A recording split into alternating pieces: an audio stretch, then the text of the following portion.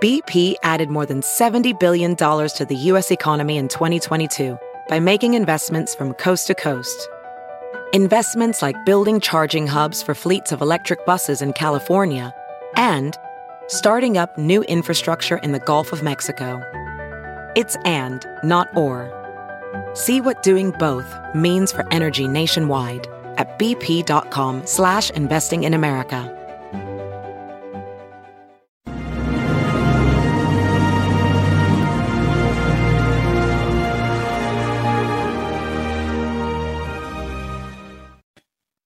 Hello there, everyone. Judge Andrew Napolitano here with Judging Freedom. Today is Tuesday, February 1st, 2022. It's about 1:30 in the afternoon on the East Coast. Some of you have commented that I have really bright lights on my face. It's the snow outside and the sun reflecting off the snow, an issue which we will have resolved. We can't change the sun or the snow, of course. An issue we'll have resolved in a few days. The joys and the discomforts of a home studio. I want to talk to you today about my friend Joe Rogan, who, of course, is the king, and rightly so, of all podcasters, who practically created the industry and is at the top of his game. And if you are interested in the best interviewer in all of the media, you should listen to Joe. But Joe's in a little bit of a spot right now. He is on Spotify, and he's paid handsomely by Spotify. And those of you that subscribe to Spotify pay for their various platforms and services. Some superstar musicians whose material is also on Spotify have basically said, silence Joe or take my music off your platform. Neil Young is the most prominent of these guys, and a bunch of others are doing the same. So what does Spotify do?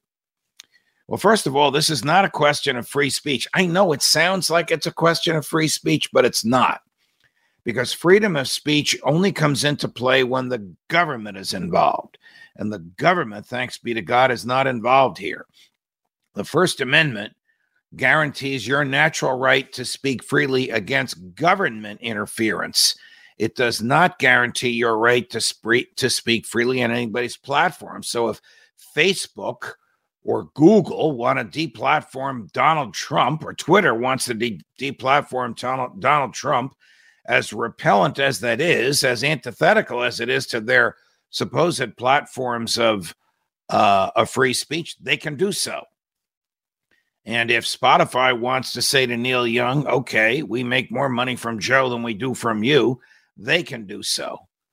But they probably should find some middle ground. I mean, my heart goes out to Joe. Joe's not an opinion guy. Well, we sort of know what his opinion is, but he's basically an interviewer. It is people objecting not to Joe, not to his program, not to what he says, but to what his guests say. You know, in the old days, they used to say, if you don't like what's on a particular channel, change the channel, press the remote control. Of course, the technology is different today. My opinion, Joe is the biggest and best there is, and he should be able to interview anybody he wants and have that person say whatever they want.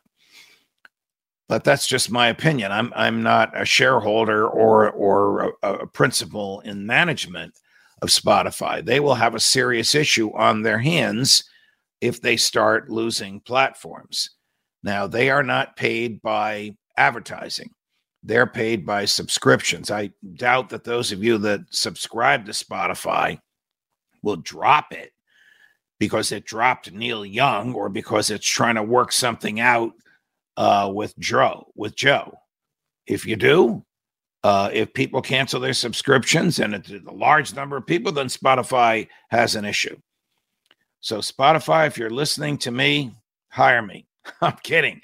Keep Joe Rogan and keep him free to interview whoever he wants and to extract whatever information he wants from his guests. That's what's made him so great, and that's what's made podcasts so fascinating. And of course, keep watching Judging Freedom. Subscribe to Judging Freedom. Get the notifications so you can catch these pop-ups whenever I do them. Judge Napolitano, Judging Freedom.